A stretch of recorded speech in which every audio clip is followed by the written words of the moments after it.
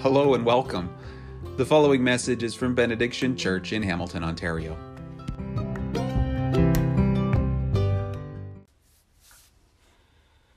Thanks very much, Mike, for that scripture reading this morning. I know it's a bit of a marathon passage to get through. And good morning, everyone. It's good to be with you this morning, even though we're on Zoom. So a few weeks ago, Mike asked me if I would take on today's sermon on what, as you can tell from that scripture reading, is a very straightforward passage, nice and simple topic. It's just, what happens when we die, the second coming, simple stuff.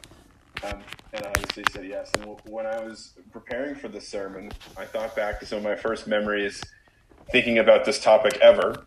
And I grew up in the church, so I thought about it before maybe some people would have. And what immediately came to mind is the series of books and then later movies called Left Behind that some of you might have seen and potentially been traumatized by, like me. And I remember seeing this movie when I was about 9 or 10. It came out in the year 2000. And in this movie, so the whole series of books and movies is about the end times. It's about the tribulation, the rapture, all that stuff. And the movie starts with, the beginning of the scene where the rapture happens. And all of a sudden, all the Christians from Earth are gone. Without any warning. Their clothes are still there, which is alarming. So all these empty clothes just lying everywhere.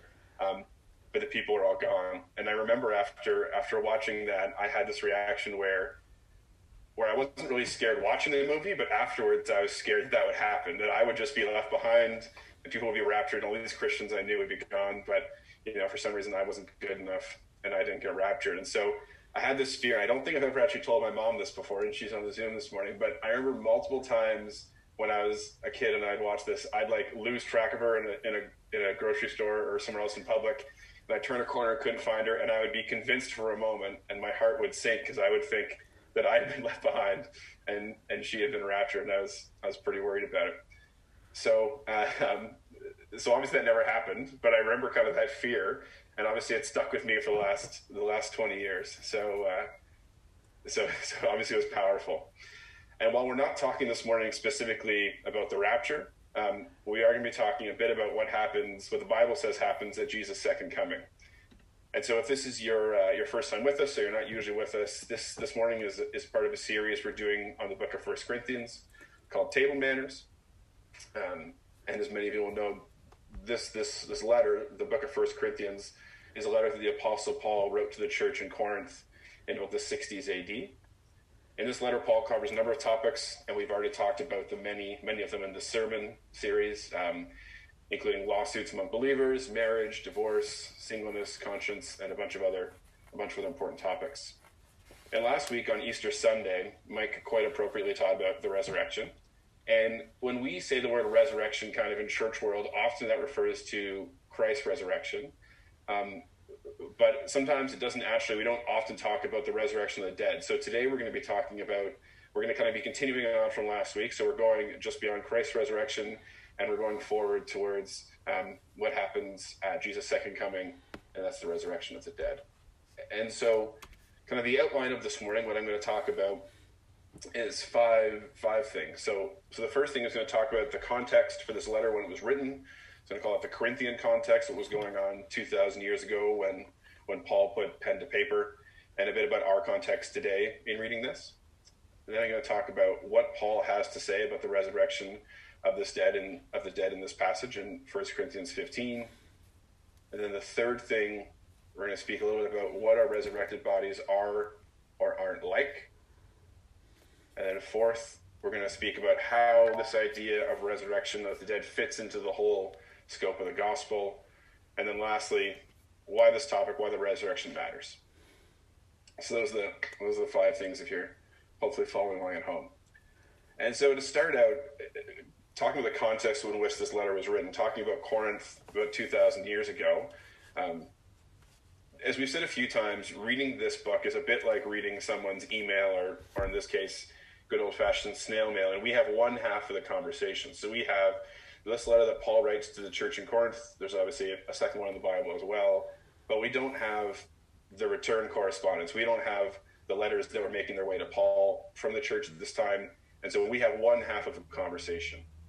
And we know from that one half, Paul's half of the conversation, that there were obviously issues in the church in Corinth about people not believing in the resurrection or questioning it. And that's clear to us from verse 12 of chapter 15. Paul writes, "But if it is preached that Christ has been raised from the dead, how can some of you say that there is no resurrection of the dead?" And then at the start of the passage that Mike read for us this morning, in verse 35, Paul writes, "But someone will ask, how are the dead raised? With what kind of body will they come?"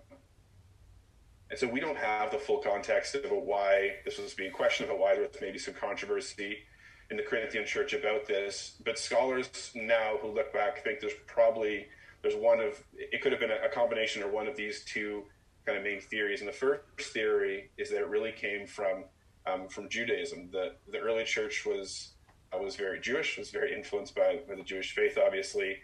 And there was this school of thought in Judaism, really, that the Sadducees were really strongly in favor of, was that there was no resurrection. The body died, it wasn't raised, and that was a big kind of leading school in Jewish thought at the time. And the other side of it is Greek philosophy. And so, Corinth obviously is in Greece. Greek philosophy is very important to kind of Western thought even to today. And there's this idea in Greek philosophy that starts with Plato. It's called dualism. Sometimes it's called Platonic dualism, because Plato likes to get his name in there. That really, refers to the fact that the body and the soul are separate things, and they're together while we're alive and living on earth.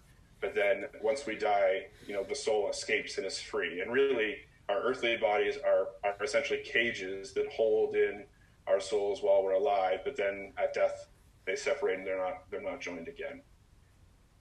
And regardless of which of these two, ideas was at play or a combination in the Corinthian church, there were these misapprehensions about life after death going on that Paul feels that he needed to write about.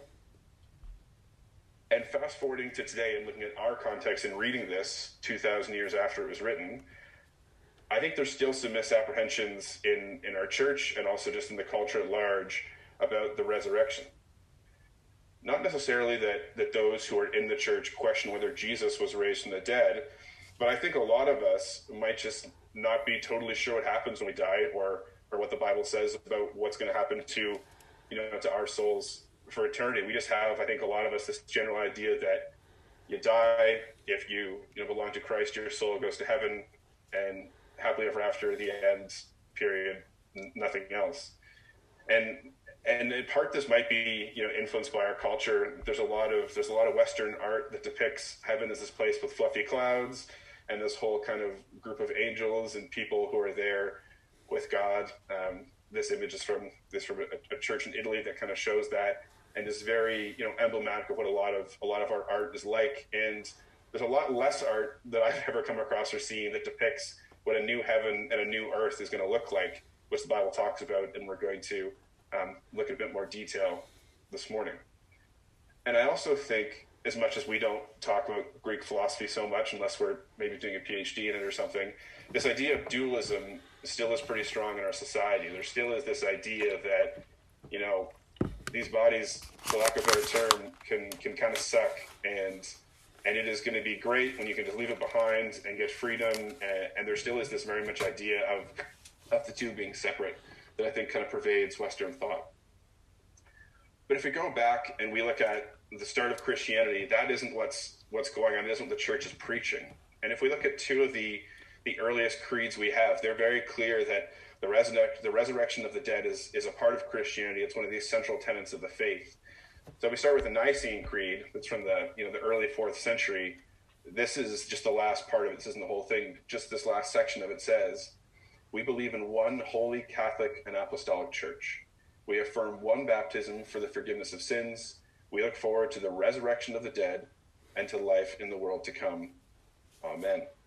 And similarly, the Apostles' Creed, which is even older, has a very similar, last stanza, and it says, "I believe in the Holy Spirit, the Holy Catholic Church, the communion of saints, the forgiveness of sins, the resurrection of the body, and the life everlasting. Amen." And I think it's telling that both of those, essentially say the same thing: resurrection of the dead, a resurrection of the body. I don't think the difference in wording hugely matters. But they both talk about that as a central, important part of Christianity that needs to, we got to put in the creed. We got to get in there. It's an important thing.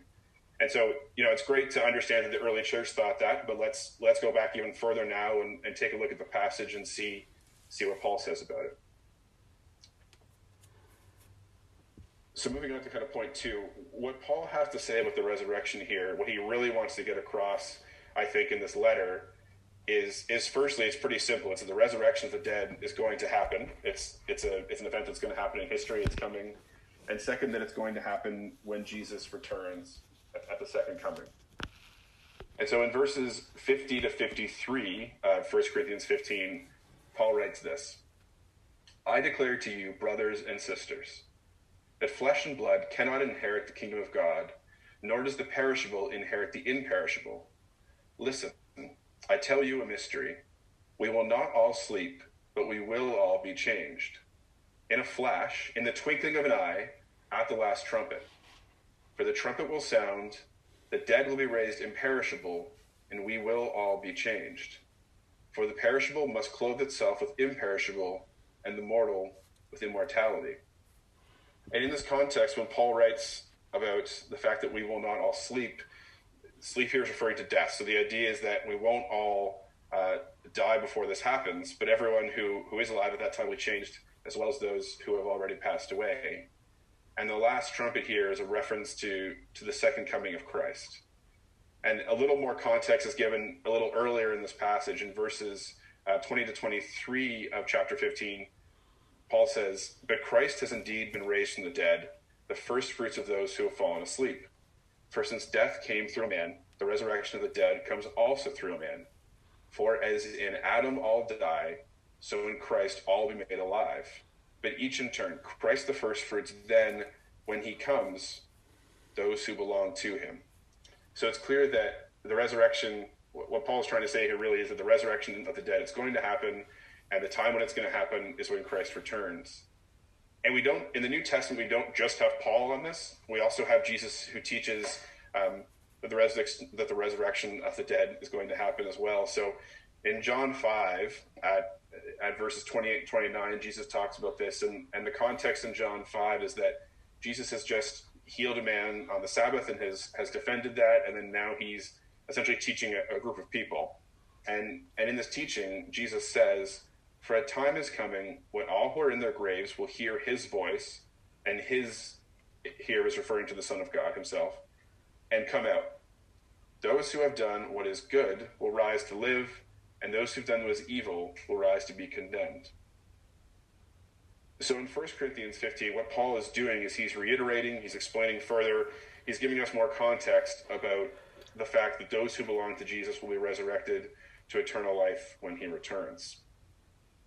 So going forward to kind of the third point, this really begs the question of what are these bodies going to look like? The question that seems to be going around the Corinthian church is, what do you mean resurrection? How does that happen? What does that mean? What does that look like? And so Paul here, devotes some time to looking at that. He says that they will be changed at Christ's coming and given a new type of body. And if you know me well, you know that I really like to know things. I really want to know the specifics. I'd love to know what's going to happen tomorrow and next week and next year and in 5 years. So that part of me really wants Paul to just say, Jordan, here's exactly what it's going to be like in detail. But that's not what we get. We get a few different kind of images of what it's like. Paul uses some illustrations from nature to tell us, but we don't have, the exact specifics like we might want if your brain works like me. So the three kind of illustrations that Paul uses, the first one is that he talks about the fact that there's different kind of bodies in this created world already. Humans have one type of bodies, one type of body. Animals have a type of body. Fish have another kind. Birds have another kind. And obviously those are very different. But Paul's trying to say, what do you mean you can't understand how there would be different kind of body? Obviously a human is way different from a bird or a fish or anything else. And he also talks about how there are different types of bodies that have been created by God that are in the universe. There's the sun, there's the moon, there's the stars, there's the earth, and those are all different and have different qualities as well, but God's created them. So clearly God can create, very different bodies in different contexts for different things. And the third illustration that Paul uses that I confess I like the most, and like the kids and Leah really nailed it earlier, was talking about our natural bodies that will die and be buried like a seed. And the fact that, a seed is a small thing. It comes off a living thing, it dies, it's buried, it's raised from the ground as new life, and in this whole new form that's very different than what a little seed looks like, I think is a really powerful metaphor. And it really I like it, I think, because it helps you to imagine what it might be like. We don't know, but really you can imagine how different a tree is from a seed. And this metaphor really makes me think of the fact that when I was little, in my childhood backyard, we had these maple trees that there's 3 of them, and I have 2 older sisters. And so there was, 1 tree for each of my sisters, 1 tree for me. And these trees were planted. I don't know if I was alive or I was very young when they were planted, but my tree was always the smallest. And I was, as siblings are, very concerned that mine was the smallest. Obviously, it should have been the biggest, clearly. But I was worried about that. And when I was a kid, I remember it being so small and puny. It was in the corner of the yard. And then there was a tree house in front of it, so you couldn't even see it anymore. But by the time we sold that house and moved when I was in university, the tree was huge. The tree was a problem. It was reaching out into neighbors' yards. We had to cut limbs off, and people were complaining because it was dropping leaves everywhere. I just like the metaphor of how this, this little seed can be something much bigger and much greater than you could have imagined when you planted it. So I think that's really, maybe helpful illustration that Paul gives us that we can imagine a bit, because we don't know specifically about what the body is going to be like, our resurrected body. But he does give us a little more that we can go off of about our resurrected bodies. So he tells us in verses 42 to 44 of chapter 15 that the body that is sown is perishable, it is raised imperishable.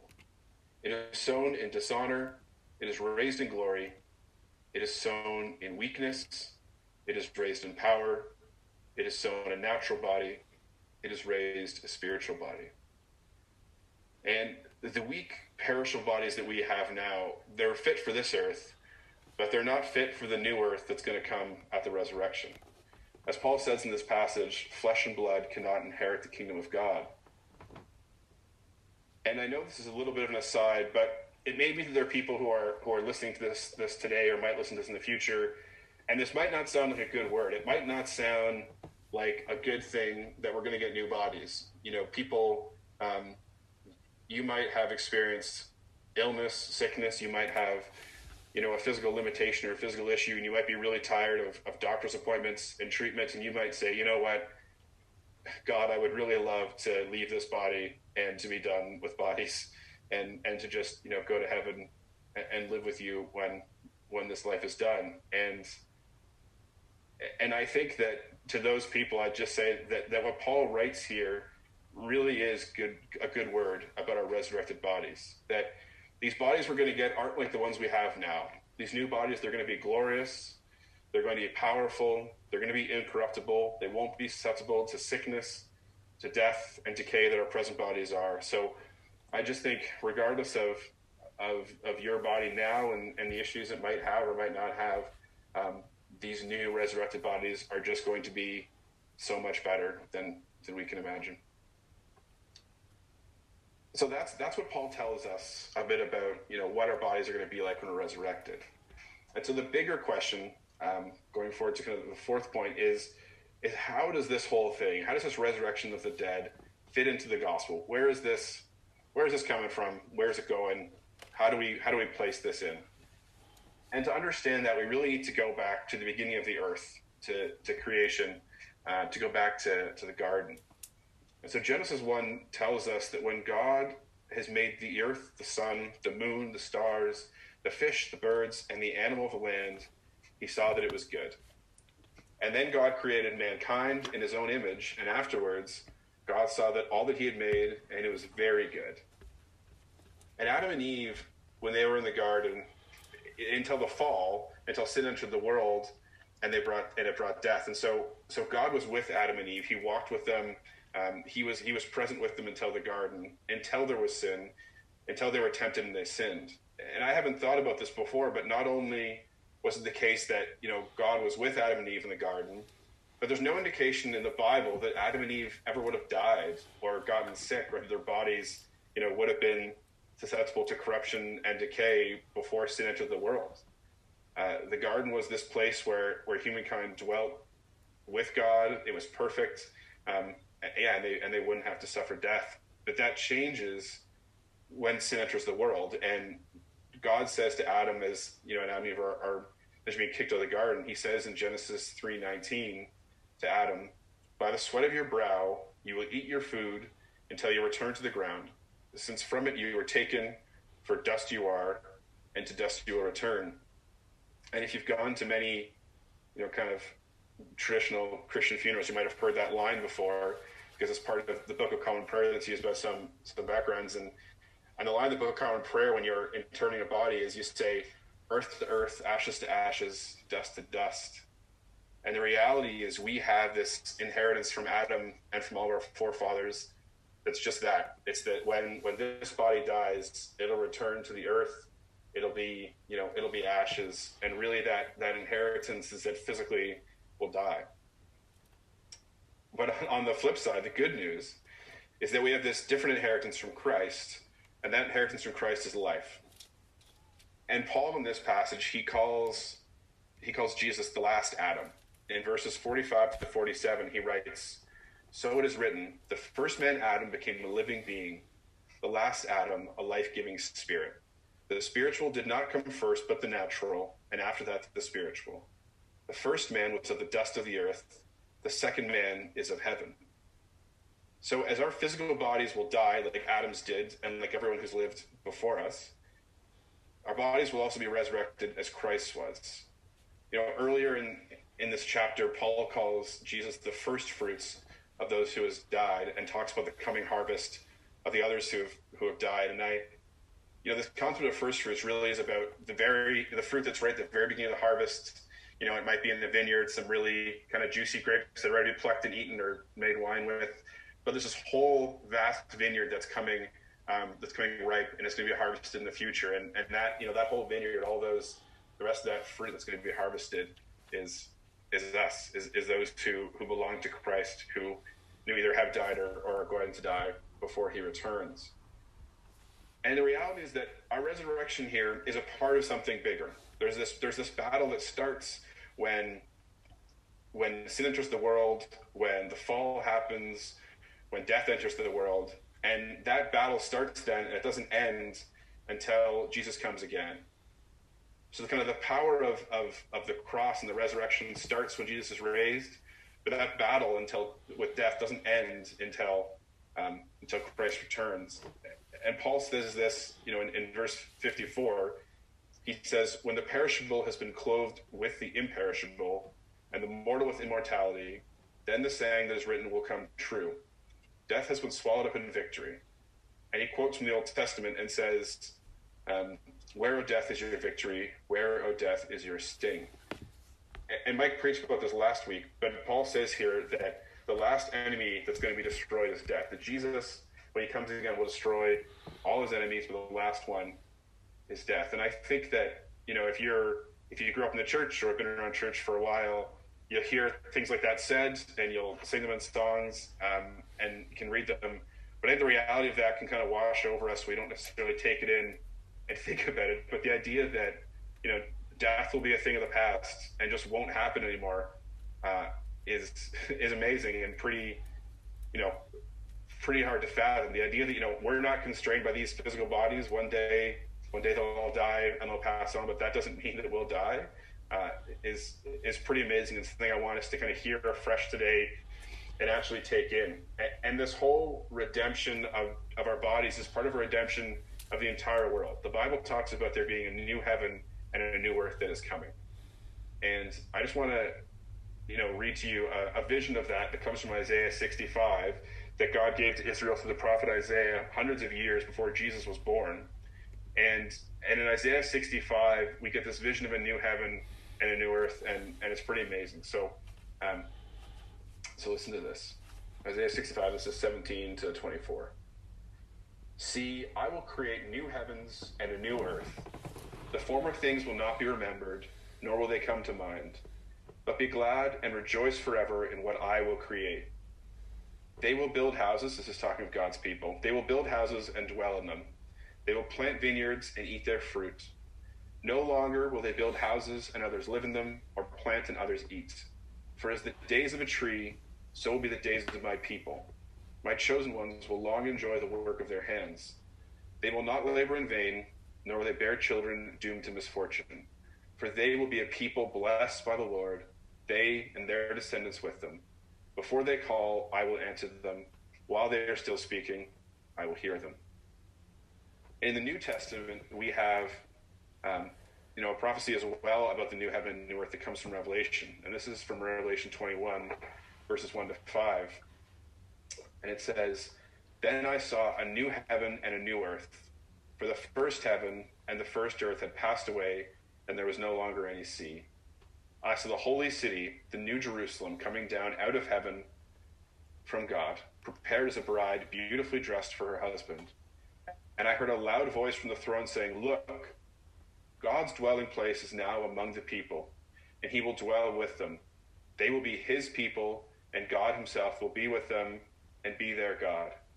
He will wipe every tear from their eyes. There will be no more death, or mourning, or crying, or pain, for the old order of things has passed away. He who was seated on the throne said, I am making everything new. Then he said, Write this down, for these words are trustworthy and true. And really this image is the completion of the Lord's Prayer. This is when God's kingdom completely will come, and this is when his will shall be done on earth entirely as it is in heaven.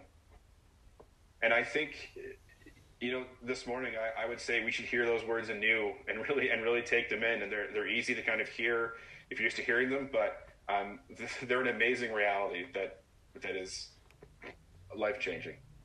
So lastly, I just want to talk about a couple more points about why this all matters. So Paul writes because he wants to make this clear to the Corinthian church, and I think it's important for us to be clear on this too. But why does this all matter? Why does it matter that we understand the resurrection and that we are going to be resurrected when Jesus comes again? And so there's a lot of things I could say here, but I just have two thoughts I want to leave us with. And so the first is that the resurrection of the dead really speaks to God's character and to God's power. We live in a world where sin and death win all the time. We hear about sickness and death on the news every day. We don't need to be reminded of it. But the reality of Easter, of Jesus' resurrection, and of our coming resurrection, is that death in the end will lose. And then we might physically die before Jesus' return, will be raised and given an immortal, incorruptible body, and one that is fit for the new heaven and the new earth, and fit to live with God himself. We don't believe that this life is just one of many lives. We don't believe that our soul can just bounce between different people or animals over many lifetimes. And it's not as if we're just here by random and placed in these bodies by random. That's not how we believe it works. God made us in his image, and he intentionally gave us these bodies that we have. And when sin entered the world and these bodies were corrupt and became susceptible to death, Jesus interceded and defeated death so we could experience life with God as it was supposed to be. We can essentially go back to Eden to get to live in a new heaven and a new earth.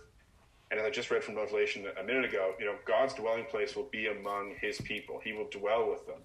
They will be his people, and God himself will be with them and be their God.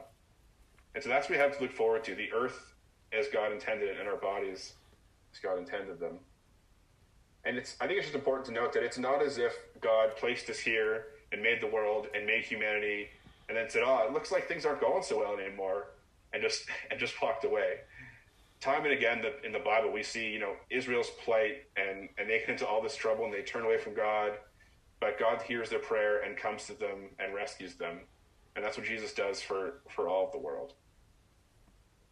And the second thought I just want to leave you with is that the resurrection really demonstrates God's design for humans to be embodied. So when the old order of things has passed away, we're still going to have bodies. It's not as if our souls will fly off and be gone from bodies forever. And we were meant to have bodies. Isaiah 65 is this beautiful image that has stuck in my mind as I've been thinking about this a bit this week. It's this image of God's people planting vineyards and eating fruit, building their own houses and living in them, and enjoying the work of their own hands, of not laboring in vain, and of there being no more sickness and no more death. In this new heaven and new earth, what Isaiah 65 describes sounds like real physical stuff we would recognize. It sounds like work, but it also sounds that it's work as it should be, and it always was meant to be. It sounds like work without exploitation or abuse or anyone being taken advantage of. And God doesn't promise us that we'll just go up to a place in the sky. He promises us that we will get a new body. And I think, for lack of a better way of explaining it, this means that there really is something special and important about our human bodies. God designed them in his image, and our resurrected bodies, the Bible says, will be in Christ's image. And I think, this really means that there's value in these bodies, there's dignity in them. And, when sin entered the world, God decided that he wouldn't just leave us and say, oh, making bodies was a bad idea. I guess it didn't work out so well. He chose to come and redeem us and to redeem the whole world, and the resurrection is a part of that. And I think this needs to inform how we treat our bodies, and we treat other people's bodies here and now, before, on this side of our resurrection. These bodies aren't just cages for our soul. They're not just to be used and abused and thrown away, but they have innate worth and value and dignity that comes from God who created them. And although these bodies will one day give way, and one day, all of our hearts will stop beating, we'll take our last breath, we know that isn't the end. We know that a new heaven and a new earth are coming, and that those who belong to Christ will live eternally with him. Amen.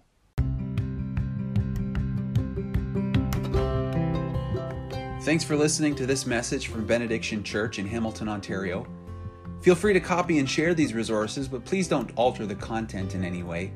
We invite you to visit us online again soon at www.benediction.church for more teaching and information about how you can join us in serving and praying that it would be in Hamilton as it is in heaven.